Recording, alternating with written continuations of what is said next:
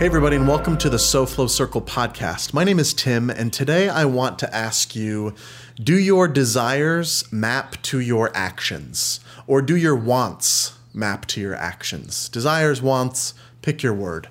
So what do I mean by this?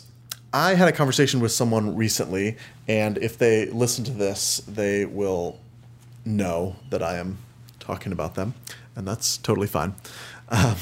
But I had a conversation with someone recently who had a lot of desires, a lot of wants, big dreams, big goals, really a passion to do some amazing things, some interesting things, some cool things. But they're finding that the actions that they take are not lining up with those desires, with those actions. And so we talked for a while, and I pressed him a little bit, and I started thinking about, what makes people shift from, I want this, I want to do this, I want to make this, I want to start this. How do they get from that, sort of ethereal, up here in the stratosphere desire, or maybe even a deep down gut level desire? What gets them from that feeling or that urge to actual action and execution? I'm sure you've had this before where an idea comes to you and initially it's exciting and it's inspiring and you get this flood of positive chemicals in your brain and you're like, ooh, that would be such a good idea, or I should start that, or I should do that.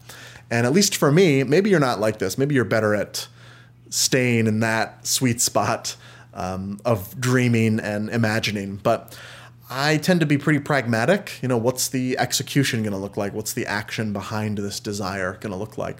And so very quickly, my brain tends to shift to, oh, but what about this? And what about this? And we're going to have to do this in order to do that. And you got to do this first. And you got to have this set up. And you start to break down the idea. You start to chew on it. You start to question it a little bit. And you realize, this is way more complicated than I thought. This is going to require a lot more work than I thought initially. And things that are worthwhile do oftentimes. Great ideas take execution. They take a lot of action to get them done. And how do we overcome that? Where our brain tells us, this is what you want, this is what you desire, and then our mind starts to come in and say, but. And we realize, the actions surrounding these wants, it's going to be a lot. It's going to be difficult. I think the first thing to be kind of aware of, to be, again, thoughtful about and self-aware of is, do you really want it? I tend to think that if you really, truly want something, if something really is your desire, you're going to act on it.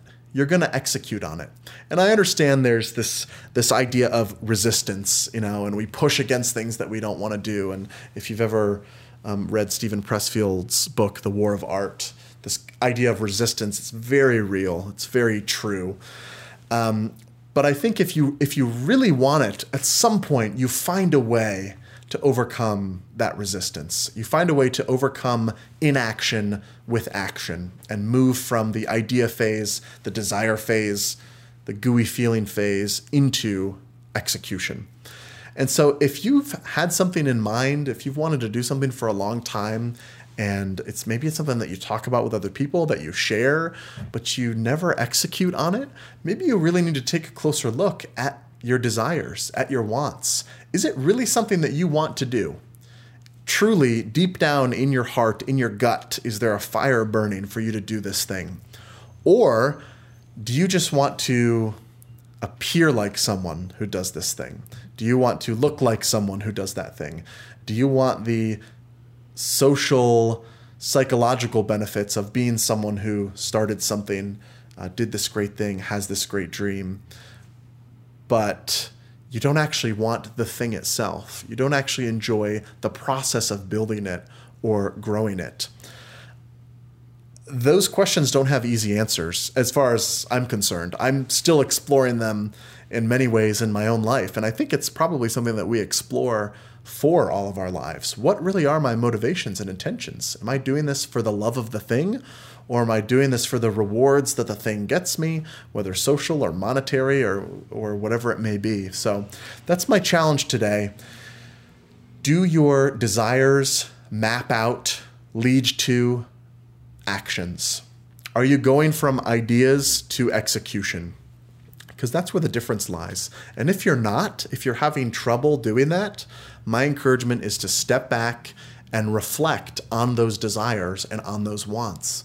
Do you really care about the process? Do you really care about the thing? Or do you just care about the status or the rewards or the benefits that the thing will bring you? So thank you so much again for listening to today's episode of the SoFlo Circle podcast, and we will see you next week.